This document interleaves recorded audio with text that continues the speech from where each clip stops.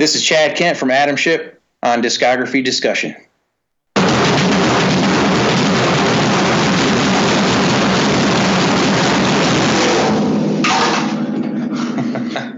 Discography Discussion and DiscussMetal.com present our interview with Chad Kent of Adam Ship, recorded on September 3rd, 2017.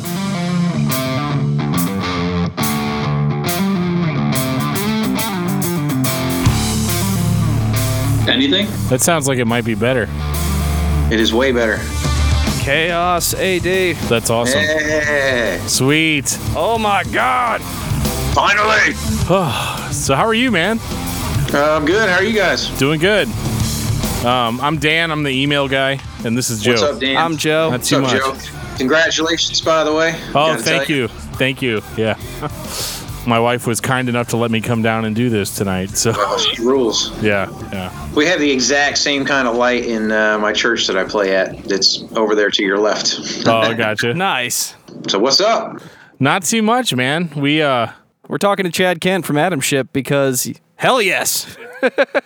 We made no bones. Did you listen to the episode that we did? I have heard bits and pieces of it. I gotcha. Yeah, I wasn't on that episode, strangely enough. Well, actually, I was. It's funny. I was out of town whenever they recorded that, and I was so pissed off when they did the episode that I ended up calling in, I think, 10 minutes later and giving my thoughts. So, dude, what's been going on for like the past 13 years? Because you have been hard as hell to find. Well, what's happened was some political things happened making the second record, and I made the choice to step away from it. It just was not fulfilling, and Nathan was let go of the band before I was came to that decision to go, and it just wasn't the same once he was gone. And so then after that, life happens. I was in another band called Castle Bravo, and we were writing some pretty progressive, pretty cool music. And then one of the main members, owned a logging company, and he had to start going on the road a lot, so that kind of fizzled out. And and then just more life. And then just recently, we all decided, actually last summer, the three of us had talked about bringing Adam Ship back, and it just never materialized. Work schedules, where the singer was living, it just didn't work out.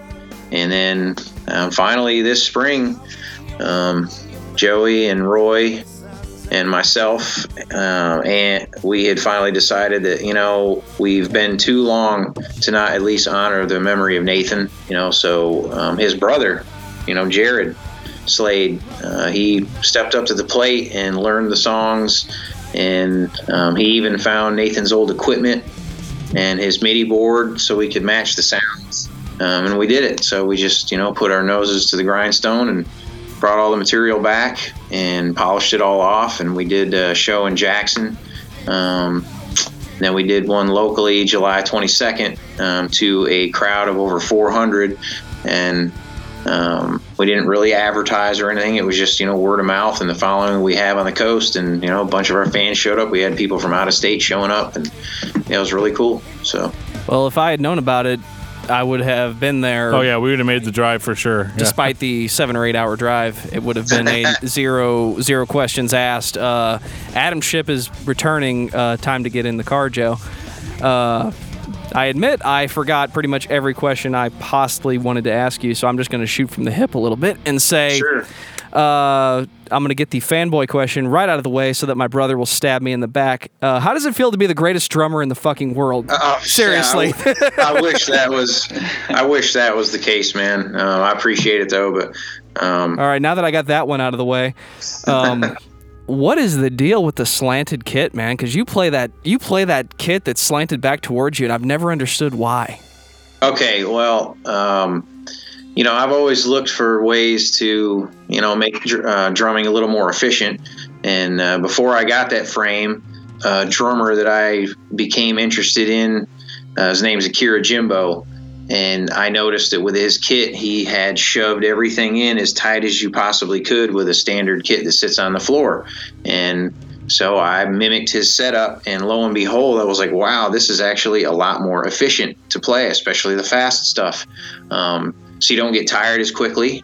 And ergonomically, it's actually way more correct. It's easier on your body. You're not reaching as far, so the timing of the events, you're not having to go as far, use as much muscle. I mean, it just makes sense. And then I saw a local buddy of mine down here had the drum frame. And at the time, it was made by Bob Gatson, the inventor. And they were really hard to find, really rare, really expensive. But I was very intrigued by this thing. And, my buddy, he's kind of into science and stuff too. And so he was explaining the science behind it, and he let me sit down and play on it. And I was it feels really strange just by tipping everything back 15 degrees. But at the same time, I could already tell that, this was like an unbelievable invention. It was even more efficient than anything you could set up with a flat drum set. So before our first tour, I wanted to give it a shake. So I guess maybe foolishly, about 2 weeks before the first tour, I went and I bought it from him. And he gave me quite a steep discount on it. He just said it was too much headache to lug around, and he felt that I could use it, a little bit more efficiently than he could. Well, I think I practiced on it maybe 2 times, and I used to do these drum solo shows with Upstairs Downstairs in Biloxi. And it was just me and a buddy of mine, Dave Devaney, which ultimately went out on one of the tours with us as a guitar tech. But he would get up there with the bass guitar, and I would solo for about 5 minutes, focusing on a particular ostinato or something, and then he would come in with a groove, and then I would slice it up 10 different ways, and then he would step back out, and then I would solo some more, do something else. So yeah, we did that one show, and then I took it out on tour. And then, of course, it's my first national tour. At the time, we're out with Evanescence, which at that time was the biggest rock name in the land at the time. They just released their debut album. And the first show, I felt so out of place. I fought the whole idea of the frame. I was leaned forward the whole time. I wouldn't sit back. I didn't relax. I think I threw 3 sticks that night. And I just could not wait to get off the stage. I felt so out of place on it. And I was like, man, this was a total mistake. I shouldn't have bought this thing. It's too weird. Because it's quite the change in how you feel. All the weight's off your feet. You're free to balance on it. And everything is in even closer to you. The cymbals especially in closer. And I played the next show the next night, and I was very uncomfortable again. I even called my manager, and I was like, man, I can't do this. We got to get me set up for a flat drum kit. And he's like, dude, this is a shorter tour. If you can, just tough it out, and then we'll set you back up with your regular kit. Because I'd already sold all the bases to my cymbal stands and stuff. I was like, I don't need those, But then I think it was our 4th show. We played the Reno Hilton. And it was the 2nd largest room in the United States that's indoors. And there's 10,000 people in there. And they didn't know who we were, but this crowd was so ready to be entertained. Before we actually went out there as the show, Nathan and I walked out on the stage with our 8mm cameras, and as soon as the crowd saw us, they just exploded. We're talking about 10,000 people inside, not like an outdoor festival. And you could just feel the energy off it. And then when we played, we always open with Mothra. And we got to the bridge section where Nathan just comes in with the guitar, and then I lead in with the hi-hats. And the crowd got so incredibly loud, they overpowered the stage monitor system, so we couldn't even hear ourselves. We didn't use in-ears. But I still remember, and I'm getting goosebumps just talking about it. There was so much energy, all of that weirdness from the drum frame, being uncomfortable, overthinking it, it all just went away. It vanished in that second. And from that point on, I loved that drum frame. We rocked the show. I broke a crash cymbal that night. I was so into it, and I've never looked back since. It is the most efficient way of playing a drum set, and I think it's probably the coolest invention for a drum set, except for maybe the double bass pedal, because then you get rid of that bass drum, the extra bass drum. But yeah, the frame is awesome. I'd never play without it. A funny story about Mothra, this guy, for years, back in the mid to late 2000s when message boards were still really big, because that was, of course, prior to Twitter and all that. Anytime anybody would say this guy is the fastest double bass player, or this black metal band has the fastest double bass, he would just send them just a clip of Mothra and say, so this is a rock band, and he's faster than your drummer. Oh, no. Actually, if at actual beats per minute, the very end of Alien is the fastest stuff on the album. I agree. That's actually my favorite track off of the record. All right, Dan, talk about Aliens. Well, not necessarily Aliens itself, but Get on that sucker. but what I like is that so like I'm predominantly a metal guy. Like our obviously our website is Discuss Metal, and there was a little bit of controversy, I think, whenever we did an Atom Ship episode. People were like, well, it's not true metal, because like we listen to a lot of like underground thrash and death metal and just that really extreme stuff. And but there, I guess what it attracted me to Atom Ship really, and again, we're not saying any of this just to suck up or to be weird or anything like that, but like what attracted me to Atom Ship as a metal fan was the drumming, and that was such a big deal to me, because I remember just thinking like and not to insult the other members of the band, because we're totally down for that. No, I have nothing but I have nothing. We're down for the interview. I don't mean we're down to insult. I have nothing negative to say about Nathan's guitar playing, because that was also a really big attractor too. But the drumming was. I used to always tell people that like this is kind of like when you're playing a style of music that doesn't require over the top production, or sorry. No. I've been talking about Sepultura all night, so it doesn't require an over the top percussive section. But like, damn, does it not make a difference when it is there? And and that was my biggest attraction, I think, to Atom Ship, was that like, sure, you lead in with the song "A Day of Days," and people are like, okay, I dig this, I'm into it. It was really kind of like in the pocket for what was out at that time, and it was musically relevant, at the time. But then like to hear something like Mothra right after that, and even stuff like Aliens, and Agent Orange, and songs like that, it really solidified for me that like, okay, it's not that I don't like good rock bands. It's just that there aren't a lot of good rock bands, at that time. And so like for me, that was always huge, because I remember when I would listen to a newer like heavy band at that time, I used to always really be like, well, is it heavier than Atom Ship? Because that was kind of my because if they can do it but still have a sellable sound, right? What chance do these more extreme bands have?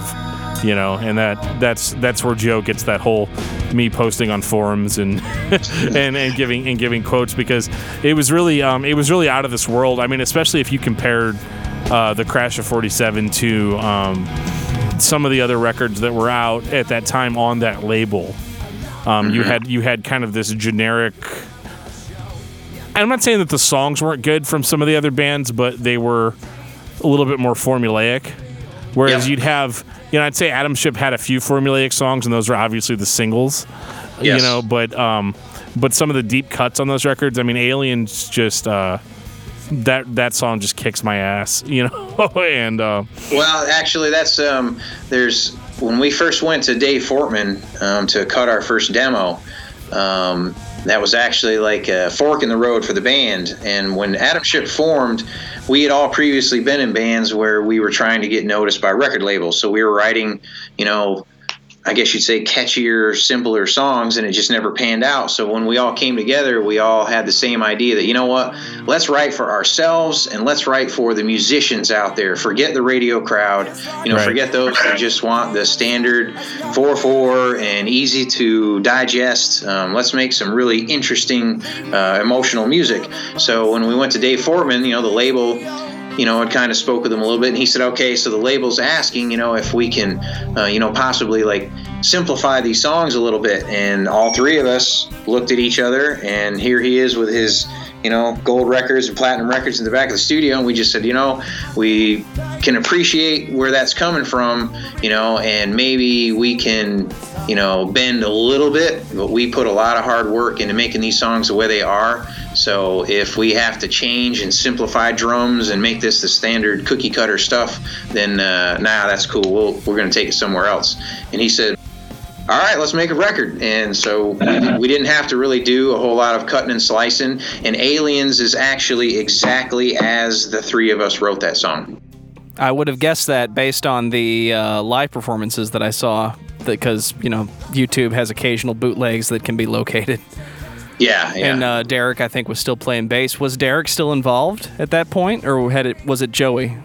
No, at that point, he was gone. Reluctantly, I wished he could have been with us. He was, the original part of the recipe, So, but yeah, he wasn't with us at that point anymore. But Joey did a very outstanding job of emulating Derek's sound and his nuances of how he delivered, and that was very important, when we were trying out singers. So the first time I became aware of Derek was when Adam Ship became Adam Ship Down. Oh, okay. Because for one split second on MySpace, there was... Oh, yeah. I don't even remember what the reason was, but I go to that particular page, and it was Adam Ship Down. What the hell is this? And it was versions of the songs that I had never heard, and it was a long, drawn-out message about how we were done with major label BS. Yeah. Which led me down the path of who is this Derek Pardo guy, because the first time I heard Adam Ship was probably 2 days after the Crash of 47 came out. I went to my drum lesson with somebody that I went to high school with who is infinitely better drummer than I will ever be. He gave me 2 records. He gave me Pulse Ultra and he gave me Adam Ship, and he said, all right, now sit down, we're going to play Dragonfly. Okay. And I said to him, I swear, dude, he doesn't play that verse with 2 hands on the snare. I think you're doing that wrong. And he said, no, you got to play it this way. And I'm like, no, it's all in the right hand. He One says, hand, that's right. yes! And I've noticed too, like in I've seen a video where somebody is playing it, and it's awesome that people, try to emulate it. But the small things are what makes the song, or makes the drumming anyway, what it really is. And I've never seen anybody actually, you keep all of the quarter note beats going with a hat while throwing in the double kick, as it, expands through the verses. And, the one hand on the snare drum, all those little things add up to, hey, if you're only going to rate it 3.5 stars on a 5-star for difficulty, try playing it the right way, and it might actually increase your difficulty level, Because all you did was move the ride cymbal to the snare, didn't you? Well, yeah, I was actually trying to go for like just a straight, almost like a marching sound or something, so 16 triplets, one hand, why not? It's just different. Here you go doing math with all 4 of your limbs. Because see previous statement. Yeah. Is the common story that I've heard, and I say that because I don't remember where I read it, that the whole reason Derek wasn't involved in the record was just anxiety?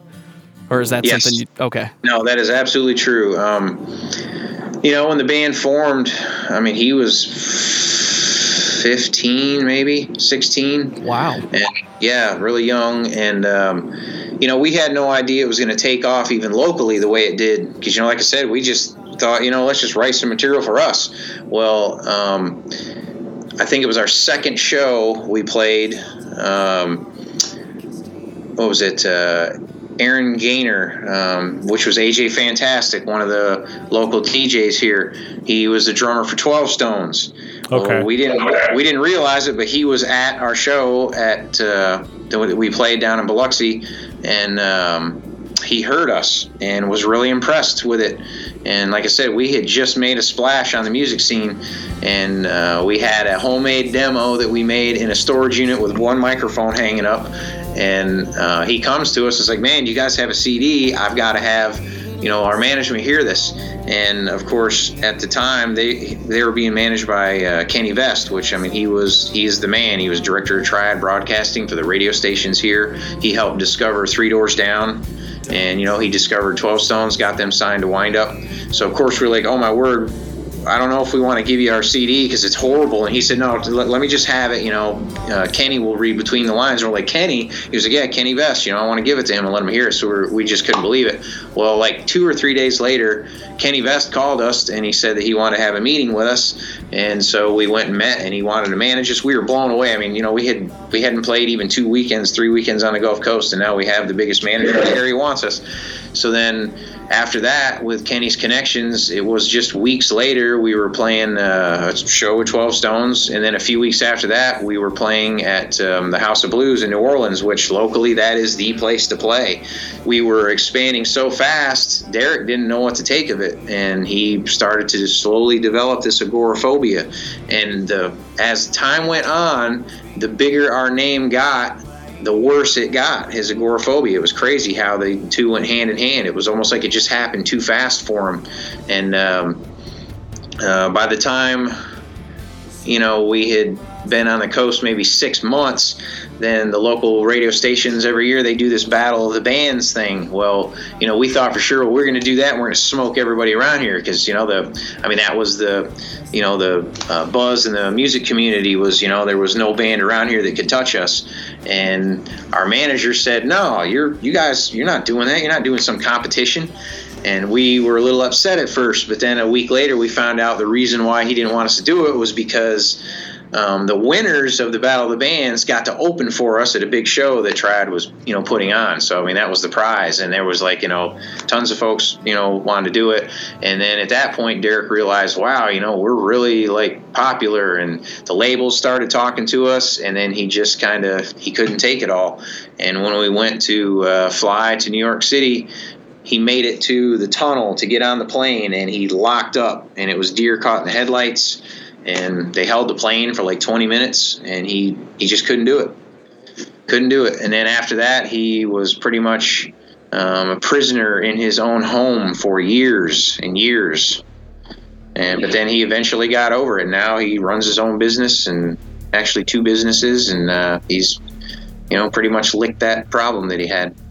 He's still making music, isn't he? I think it's been a little while since he made any. He and I were working on the Watership Down project, but then when the Atom Ship thing formed, he wasn't very happy about it, and he pulled the plug on Watership Down. I was surprised the first time I heard "Come Back," because I know you were doing it independent, but I was still surprised to hear that. Well, obviously the vocals were auto-tuned, but I gave it 2 or 3 minutes, and I said, okay, I think I understand what he's going for. Yeah, the auto-tune was like an experiment. He hadn't done anything like that, and we were just trying to do something a little different, and that song actually had a lot of relevance to me because I had just found myself separated from my ex-wife, and that was definitely an outlet. It was really meant something. I hadn't played, I think 2 or 3 weeks before that song was recorded. I was on a training ride on my bike because I raced mountain bikes, and I got hit by a car.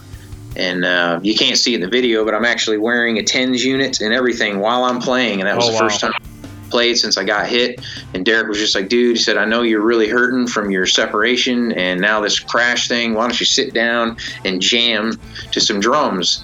And so we just kind of collaborated on what I'd gone through with her and the feelings I had, and he just, boom, like that. He comes up with these lyrics.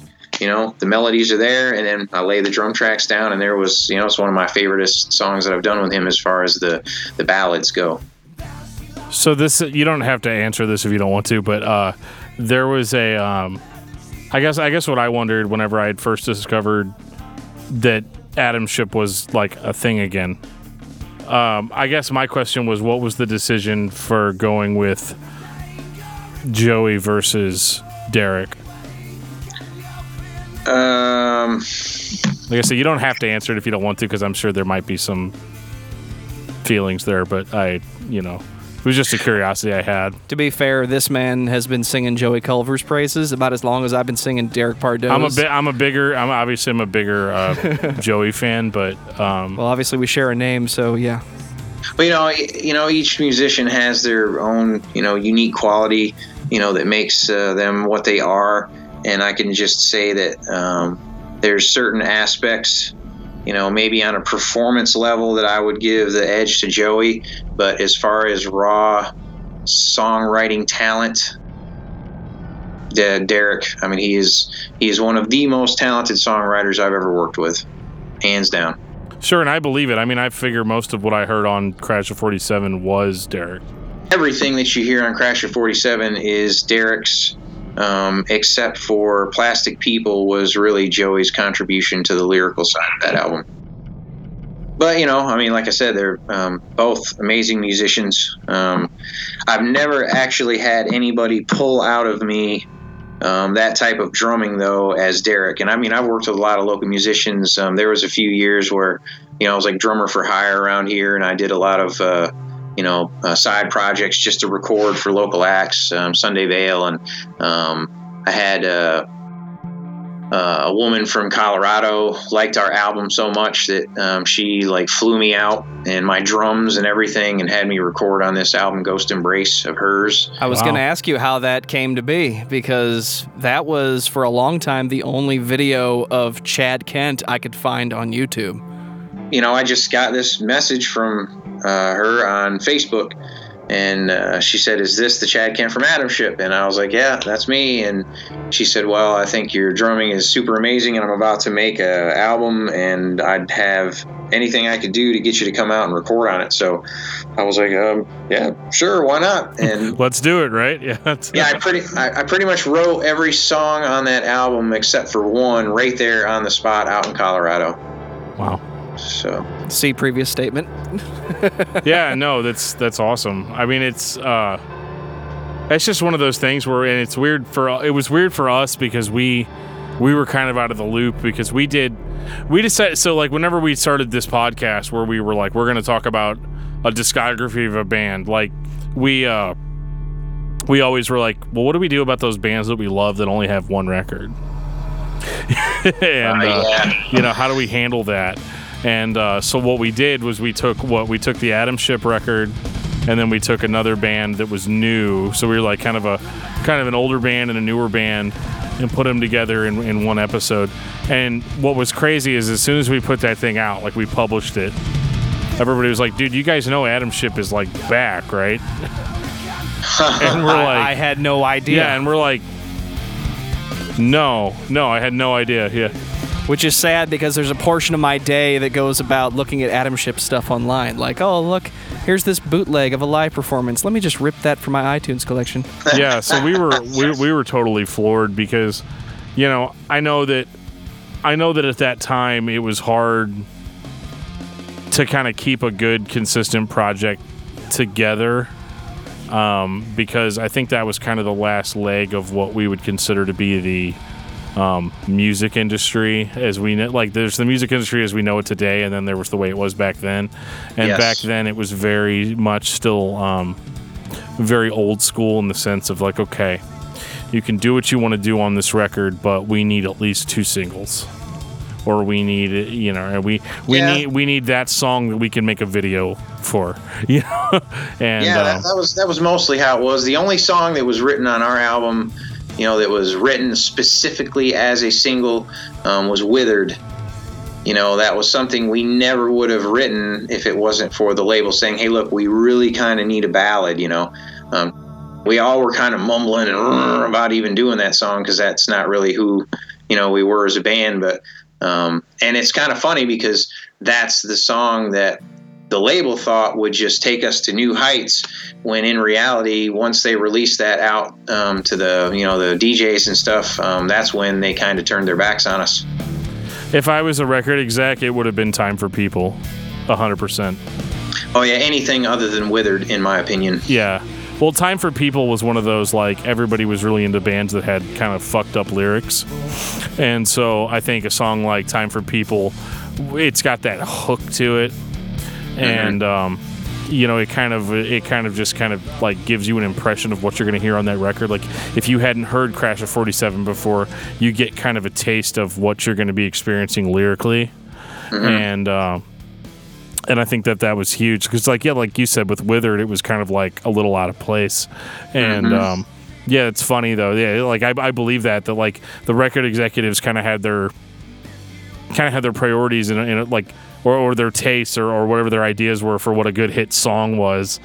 What they're basing that off of is previous hit songs that they had years before. But the average fan of that type of music doesn't care what was popular a year ago. Exactly. Yeah, Pencil Fight did way better on the rock charts than Withered did. That was the one that had the video, wasn't it? Mm-hmm. Yes.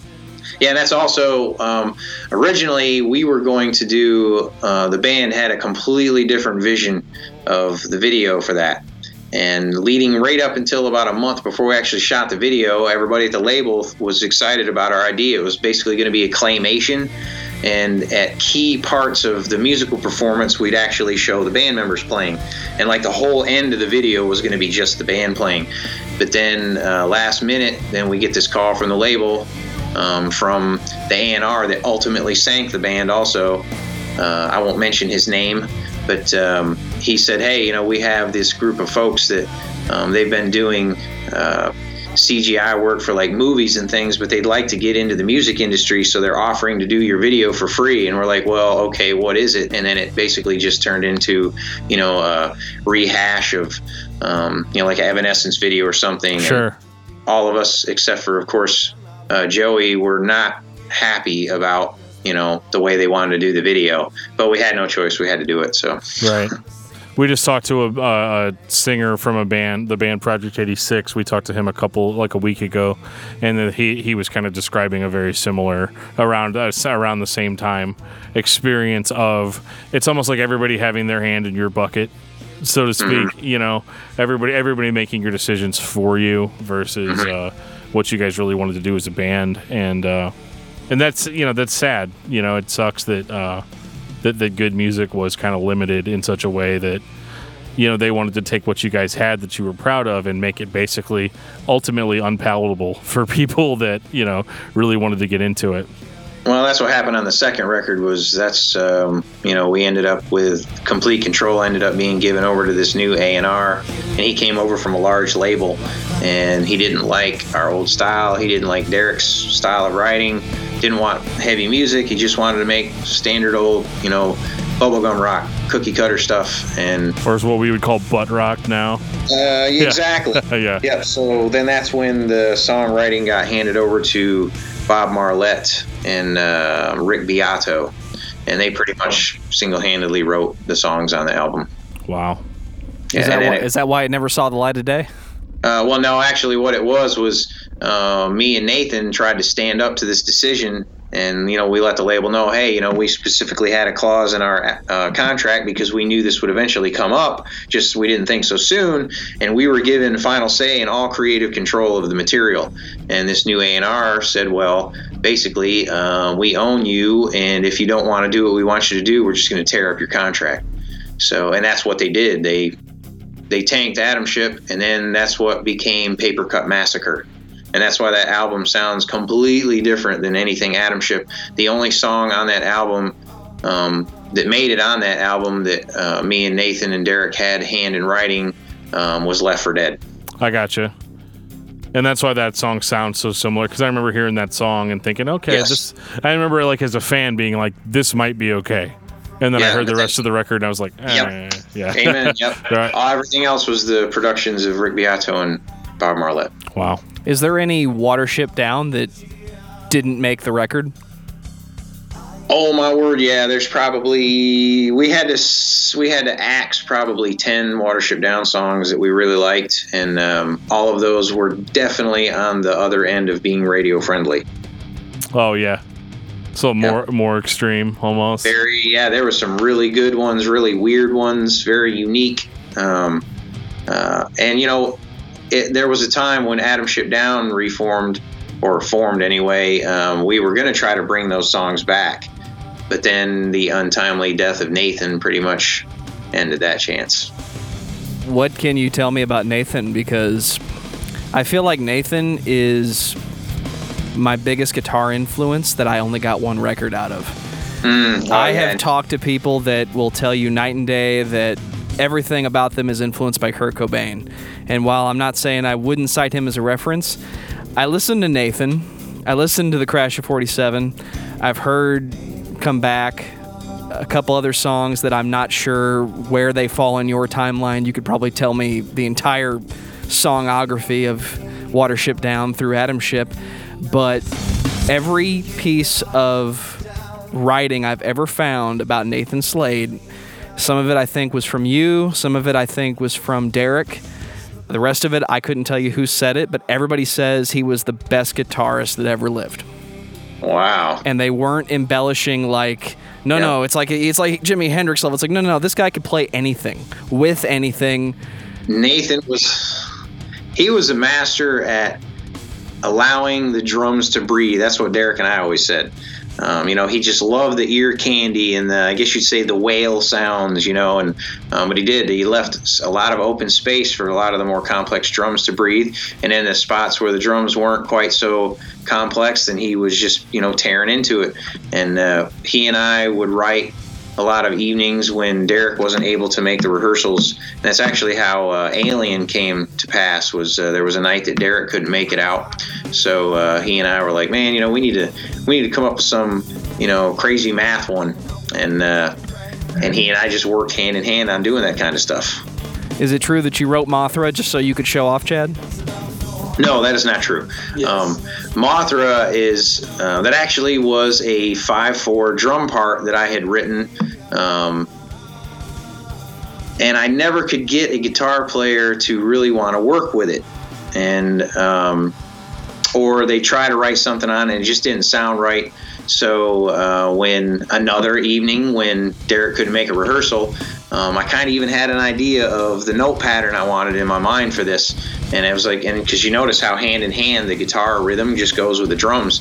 And I'm sure it sounded silly at the time in the studio, but I was pretty much sounding out the tones to Nathan, and he would match it on the guitar. And then there's pretty much Mothra. Although, that was just the verses, and like the outro and stuff. But the bridge was all Nathan. That was somewhere I just can't really, think of what would go here. But this is the drum part, and he just immediately ripped out, the guitar part. That's always been something that I say that Atom Ship shines with is none of you seem to be trying to take the spotlight. You're always trying to shine up everybody else in the band. Oh yeah. We try to, that's what we did. We wanted everything to sound very cohesive and work with each other. And it's funny because we always used to say that too. It's almost like each one of us is just kind of doing our own thing, but somehow it all meshed together and it just fit. Sorry, I'm listening to Whitfield. Oh yes, oh yeah. Yeah, the Nut House in Mississippi. Is it a real place? Yeah. That explains so much about the lyrics. Yes. Uh-huh. Oh yeah. If you go into Whitfield, you got problems. That's awesome. We honestly would have never made that connection. I thought it was just a dream that Derek was having. Like, okay, so there's a man outside and he's screaming. No, now I think you guys were just driving by and he just wrote everything down and everybody said. That's awesome. Yeah, that was one of those tunes that, some of the shows that we did, some of the smaller tours we did, the crowd's just there to see the headliner and, who's Atom Ship, they know who we are. And it's funny that anytime we would whip that song out, no matter how dead or not into us the crowd might be, we would throw that song out, and every single time that song would blow up, even a crowd of 150 folks. Next thing you know, they are treating us like we're the headliner, man. Everybody loved that song. Wow. That's awesome. And we never saw that coming, Now that you guys are back, it sounds generic, but what are the actual plans for the band? Well, originally it was just to honor Nathan. We just wanted to do a few shows, give it back to the fans, because for years they've been saying, when are you coming back out? When are you going to write some new material? And so it really was just we're doing this for Nathan. Here's his brother on the guitar, and so initially we hadn't had any rock solid plans to keep going with it. But then once we did the very first show, we're like, hey, you know what? Let's see about writing some stuff. So for a few rehearsals, we focused on writing a couple of new songs, and things were coming together pretty well. So right now there's a chance, though, that we may have hit a little bump in the road, and it may actually draw things out again to where we can get new material out. So our singer may be having to take a little detour as far as his living location. So is he moving closer? Well, we don't know for certain if he's going to have to do it or not, but he may be moving a little farther away. So that will complicate matters as far as getting the new material finished. Well, that is the cool thing about 2017, though, versus, Yes. 04, is the sense that electronic. Well, yeah, and music has been taken back by the artist, in the sense that, like, back in 04, the best you could do is get signed to a label, right?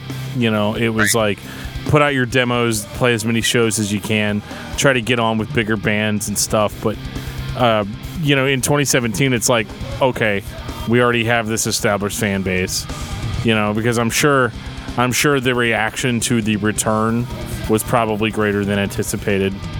It was, we were expecting maybe 250 at that show in Ocean Springs, and it was almost double that. So, and the crowd response that we got was just outstanding. It was a really, really fantastic night. Yeah. So, it's one of those things where, you have that you already had, you're one of the lucky ones in that you actually have that fan base built in.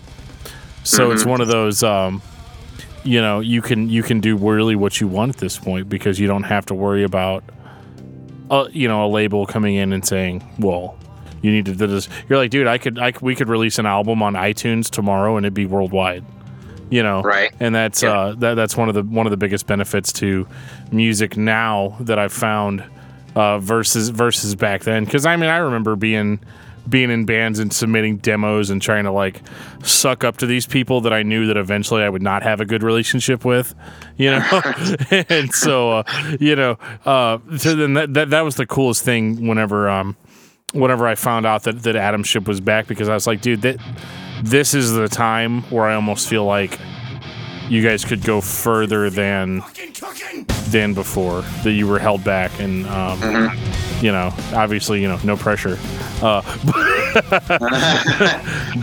that was just my initial thought, and that we were super excited that it was a deal again, and that's why we were like, we need to get in contact,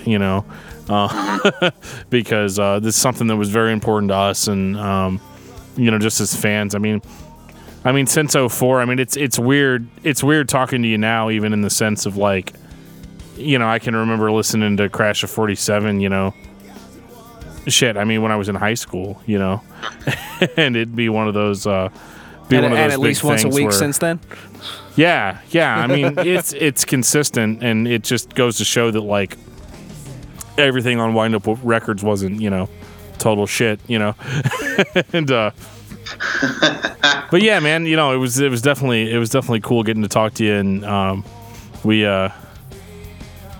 definitely have a policy on our show we have kind of an open door policy. So if you're ever kicking something around in your head that you want to talk about, or something that you've been influenced by, or a band that you just are really passionate about or something, hit us up, dude. We'll talk to you for an hour about it at least. Well, that's awesome. I've been influenced by, as a drummer, probably like Matt Cameron's one of my big influences. Soundgarden, super awesome drummer. As far as when I was younger, anyway. And then as I got a little bit more mature, Danny Carey, definitely from Tool, one of my biggest influences. And I know he's a lot more straightforward drummer, and when I was growing up, I was kind of limited as to what music was allowed in my house. So I grew up in a Christian household, so I get Yep. it. yeah, Robert, what was it? Robert Sweet from Stryper. Mm-hmm. Good drummer though. Yeah. Solid. You know. Oh yeah, super. Do you ever listen to a Christian metal band called Tourniquet? No, huh? Check out their drummer. He's a guy named Ted Kirkpatrick. They played like thrash metal, I guess. See, I was really into Christian music whenever I was younger because that was all I was allowed to listen to.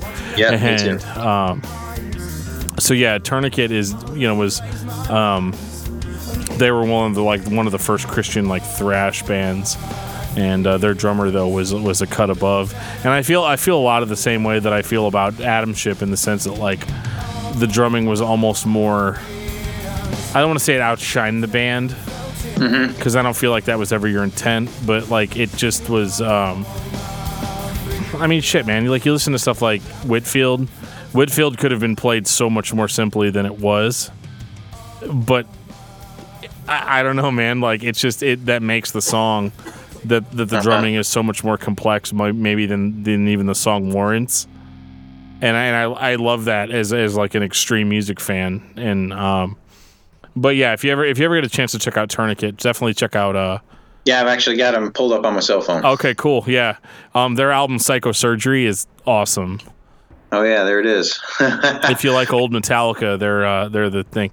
Oh yeah, absolutely. Who doesn't? Yeah, I started off as the Christian metal guy. That's what was so funny is whenever we started doing this podcast, we started talking about Christian metal bands all the time, and people were like, "Wait, what?" You know. And then I was like, "Oh shit, they're onto us. Let's talk about Slayer this week, Slayer. You know? Or something, you know." and yeah, so that was but that's the drummer that I kind of in my mind, I kind of compare you to a little bit in the sense that, like, it's two very different styles, obviously, but a band that could have just played it straight, you know, the drummer could have just been a Lars Ulrich, you know, but, right. you know. That's actually, you talking about the chorus, when we wrote that song, I was having a hard time, thinking of something to, contrast the verses with, and I actually... if you were to just listen to just the drum part, it's kind of hard to hear with all the other stuff going on, but it's actually a country drum pattern. Mm-hmm. But it's just, sped up a little bit and, put the heavy music behind it, and you'd never know. Now, did you have a background in extreme heavy music, or was like the fast double bass and stuff, like the blast beat? Was that like just something that came to you naturally, or did you have like a... No, it just came naturally. At that time of my life, I wasn't really listening to a lot of like metal. When all that stuff was written was actually 3 years before the album came out. Okay. The stuff was written, and then Kenny wanted us to just play as a band, and kind of get our chops built up actually playing live shows. So we did that for a year on the Gulf Coast before we were ready to strike on the deal. And then when that all came down with Derek, there was a year between when Derek couldn't go on with us until we found Joey, and then got the ball rolling with the labels again. And so how did you find Joey? Did he just try out, or? We'd actually, when we decided that we were, going to pick it back up, because time went by, and then Kenny talked to the label, and they said that they were still really interested in, doing something with Pencil Fight, but we had to find somebody that could emulate the sound of Derek. They didn't want a totally different sound. Sure. We just put the word out for tryouts, and we had tried out just about every known singer on the local Gulf Coast scene, and just nobody could really pull off that sound of Derek. And then Joey was like literally our last one to try. And at that point, from trying so many people, we really didn't have, high hopes or expectations that we were ever going to find it. And then we were just blown away. It was a Sunday, and we got a hold of him and just said, we're hanging out up here at the studio. If you want, why don't you just stop in and we'll check you out for a minute. And I mean, he sang for maybe 2 minutes, and we called Kenny Best and we're like, dude, we don't know what you're doing or where you're at. We know it's a Sunday evening, but you need to get your butt down here and you need to listen to this. And then also, he pulled it off close enough on Pencil Fight to where originally the song was written in a straight E, and he really struggled to try to hit the highest notes of, the chorus pencil itself, the word pencil itself. So when we went to the studio, so the label could actually hear this, we played with, vocal effects until we finally got it so well done with his voice that what the label heard was Joey's voice on the verses, and we had the original recordings of Derek on the choruses. Oh, and they wow. could not tell the difference. They thought for sure that it was, Joey did the whole thing. Can That's I get awesome. a copy of that? What's that? Can I get a copy of that? I'm sure somewhere I actually have a copy of that. I've got just about every demo and silly CD that we ever made laying Get around. ready to get a whole bunch of annoying emails from Joe. All right, so my address is, and I'm not kidding, I'll put it online. Okay. Fuck. I'll have to dig it out. Hell yeah, man. No, that's awesome. And, it's weird with Joey because, like I said, I'm such a huge Joey fan. And, dude, it's weird, too, that I like that because, dude, most of the stuff I listen to is, like, all screamed, guttural vocal.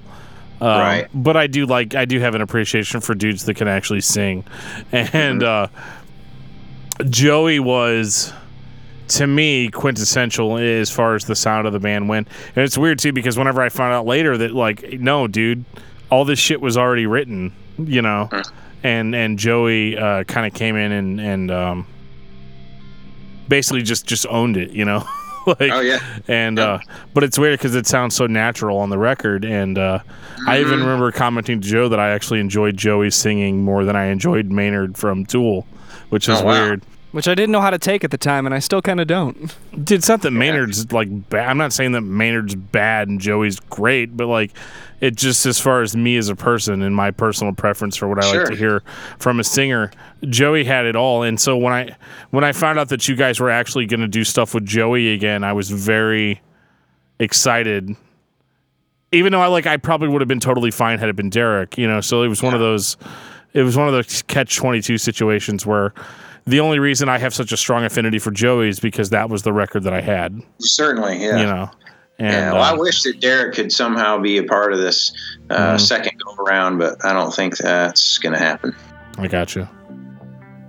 Yeah, are you familiar with Arise in Chaos? No, I've never heard that. I think that's the name of the band. But yeah, they're killer. It's like taking Lamb of God to the next level. Okay. Well, we will become familiar. That's what we do on our show. So yeah, it's. And it's funny how I found them. There was a video on Facebook, and it was promoting one of their songs. It wasn't the whole song. It was like a 2-minute snippet, and it was actually this crazy metal song played over video footage of different selections of cats. Hilarious. Nice. Yeah, The Divine. That's the name of the song, The Divine. Okay. Yeah, you'll have to, watch the actual official music video first, and then watch the Cat Thrash Fever, The Divine by Rising Chaos, and it is absolutely hilarious. We'll check it out. Listening to it right now, actually. Sounds right up my alley. So awesome. Yeah, I absolutely love that song. It's probably my favorite song that they do. So, am I correct in assuming that if we ever decided to do an episode on Stryper, that Chad Kent would be the first person for us to call? Will you please? Yeah. It's a date. Yeah. We'll do it. All right, so what date are we scheduling that for? I don't know yet. It's probably going to be in 2018, but yeah. Okay. That's what's crazy about this show, dude. Like, we literally started in January doing this podcast, and it literally, it was literally just, 3 guys talking about music that they liked. And then we had a band contact us out of nowhere and want to talk to us, and then we just started being like, well, who else can we get to talk to us? And that's we kind of got this weird taste in our mouth for talking to people that we'd listened to in the past and people that are current. And when we got an email actually from we got an email from a fan of yours after we did the Adam Ship, because we did the Adam Ship episode and we kind of just thought, Corey Robertson, right? yes, Corey. Love that guy. He was actually the guitar player in that band Castle Bravo that I was in for a couple of years. Okay. Yeah, Great guy. guy. Yeah, he was great, dude. He sends us an email and he's like, "I listened to your Adam Ship episode," and we were like, "Really?" Because we got a lot of shit for doing that, you know. But it was one of those things where we were, you know, we always felt like, even though we have this like super metal persona or whatever, we were just like, dude, I want to introduce people to music that we think is good and is solid, and we always wanted to talk about Adam Ship, but we could never find the right context. Some guy named Scott Chance also. Yeah, Scott Chance. Wow. Yeah, he hit us up on Twitter, and so it was crazy the response that we got to doing that episode. We couldn't even believe it, and then Corey starts emailing us, and he's like, dude, he's like, I could just ask Chad to talk to you guys, and we were like, all right, cool, you know, and you know, because we get that sometimes all the time, and then we never hear anything back from it, and then like literally the next day we get an email, and it's like, all right, dude, this It's is me, awesome, yeah, Chad Kent. How's it going? yeah. So even though you may not consider yourself to be a celebrity, to two guys that have been listening to your album since 2004, you know, it's a big deal. So, you know, we That's awesome. we are honored by your presence, you know. Oh man, I appreciate it. I'm honored to be on the show.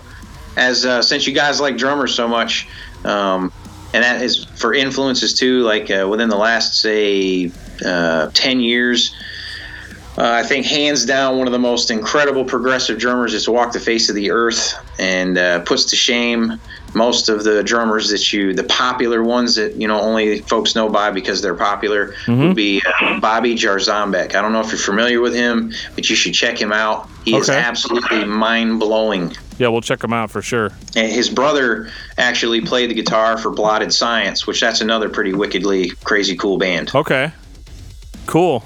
Didn't he play with Crush 40? I'm not sure. I mean, he could have. The guy, the Since guitar he played player with Rob Rock, which is the Christian guy, the Christian metal fan in me knows that name. Okay, but his brother, the guitar player, is Rob Jarzambek. Amazing guitar player too. Absolutely incredible. We will definitely check it out. Yeah, see, that's awesome. Like one of our it'll give me an excuse to listen to anything other than Dream Theater, which is the next big band we're going to be talking about. Oh wow! And we're talking about him with John Drake. Yeah, we're talking about Dream Theater, and I'm not like the biggest fan of like super like up its own butt music. And Dream Theater is definitely the epitome of that. But you know, I'm going to listen to him and give him a fair shake. When are you guys coming back to St. Louis? Wow. Well, you definitely have somewhere to sleep if that's, you know. Well, I got your contact now. The next time I head up that way, I'll definitely get a hold of you. Shit. Yeah, for sure. Maybe that's when we'll do that Striper episode. Yeah. There you go. That's awesome. I was surprised when you said I'm thinking about coming to St. Louis. I'm like, why? No. I just I love to drive. Yeah, I've been into cars my whole life. I got a twin turbo Mach 1. Nice. Yeah. So you could have got here in no time. Yeah. Yeah. As long as I didn't get picked up for speeding.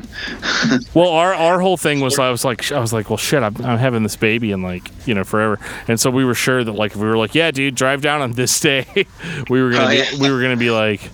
So Dan's in labor. Yeah. I had to leave. We actually had to have somebody else host the podcast that day that they. I tried to get my girlfriend actually to go with me, and if she would have been able to go, I would have been there. But road trip just wasn't happening that day. It's all good, man. Cool, man. It's all good. Yeah. But you know, we got the future, and we can always go from there. So. Oh, absolutely.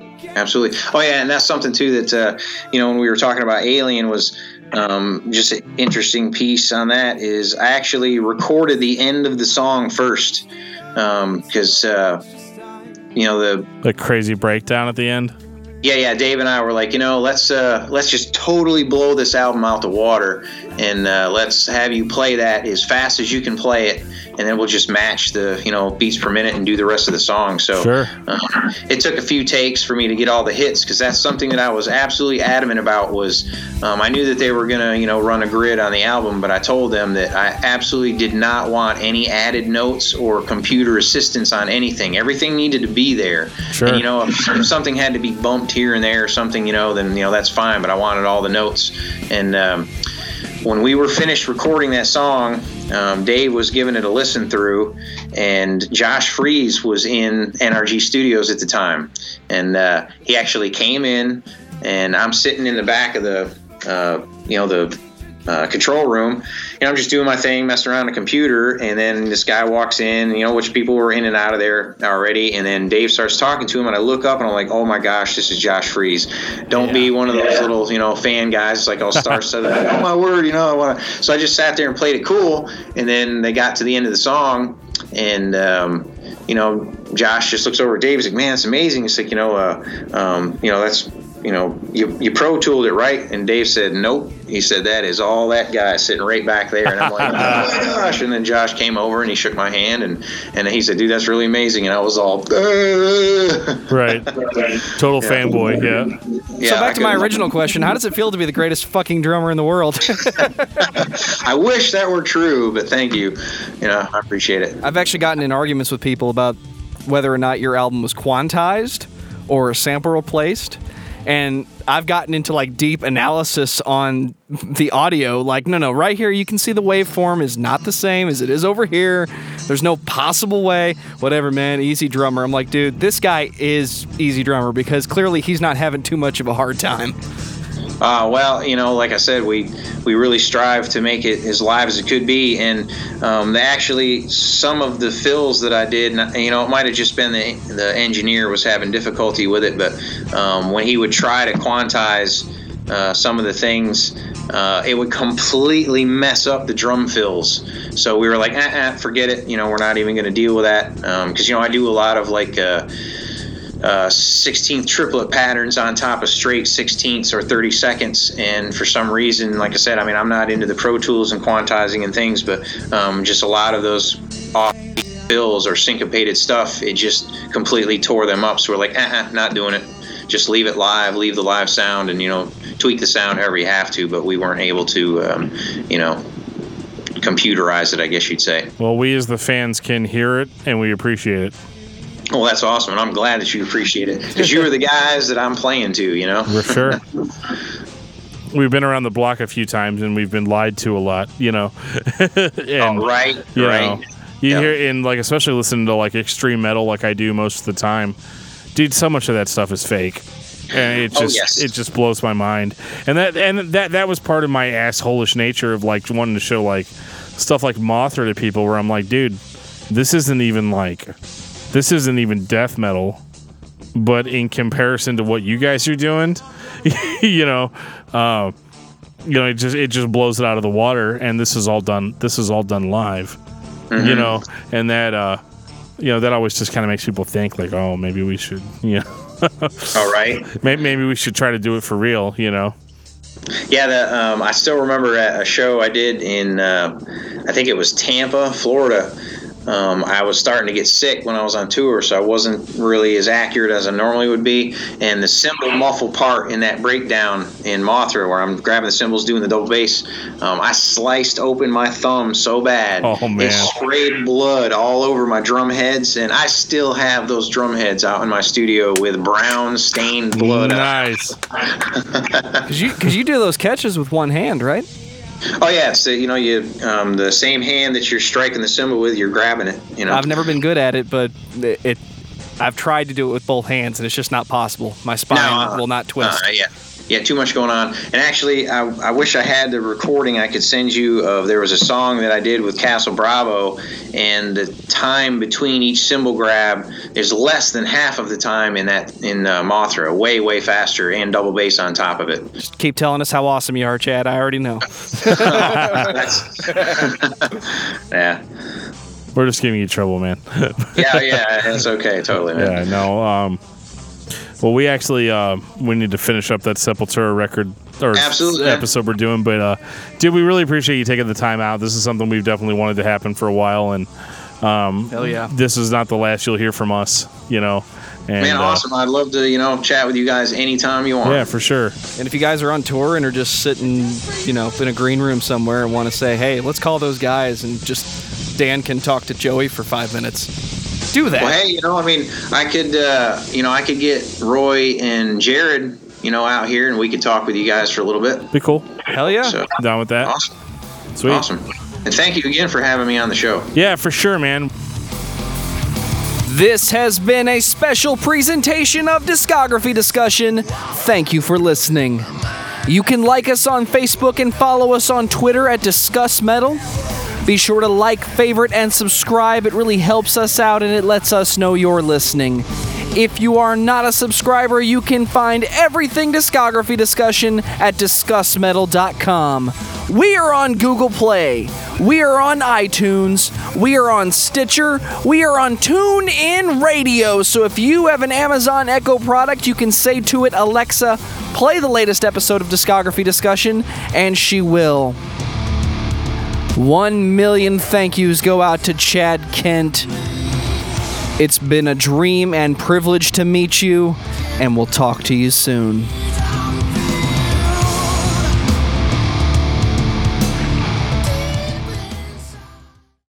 Do one more because it broke up in the middle. Okay. As he points the mic at his drum kit. That's beautiful, man. Yep. This is Chad Kent from Discography from Adam Ship. Oh, man. This is Chad Kent from Adam Ship on Discography Discussion. I need to go change my pants. That's perfect. Yeah, that's amazing. That was horrible. That was terrible. No. No, It's did I fine. say it right? I'll take it. Perfect. We're still going to throw that in there. He's going to do it again. He's going to do it again.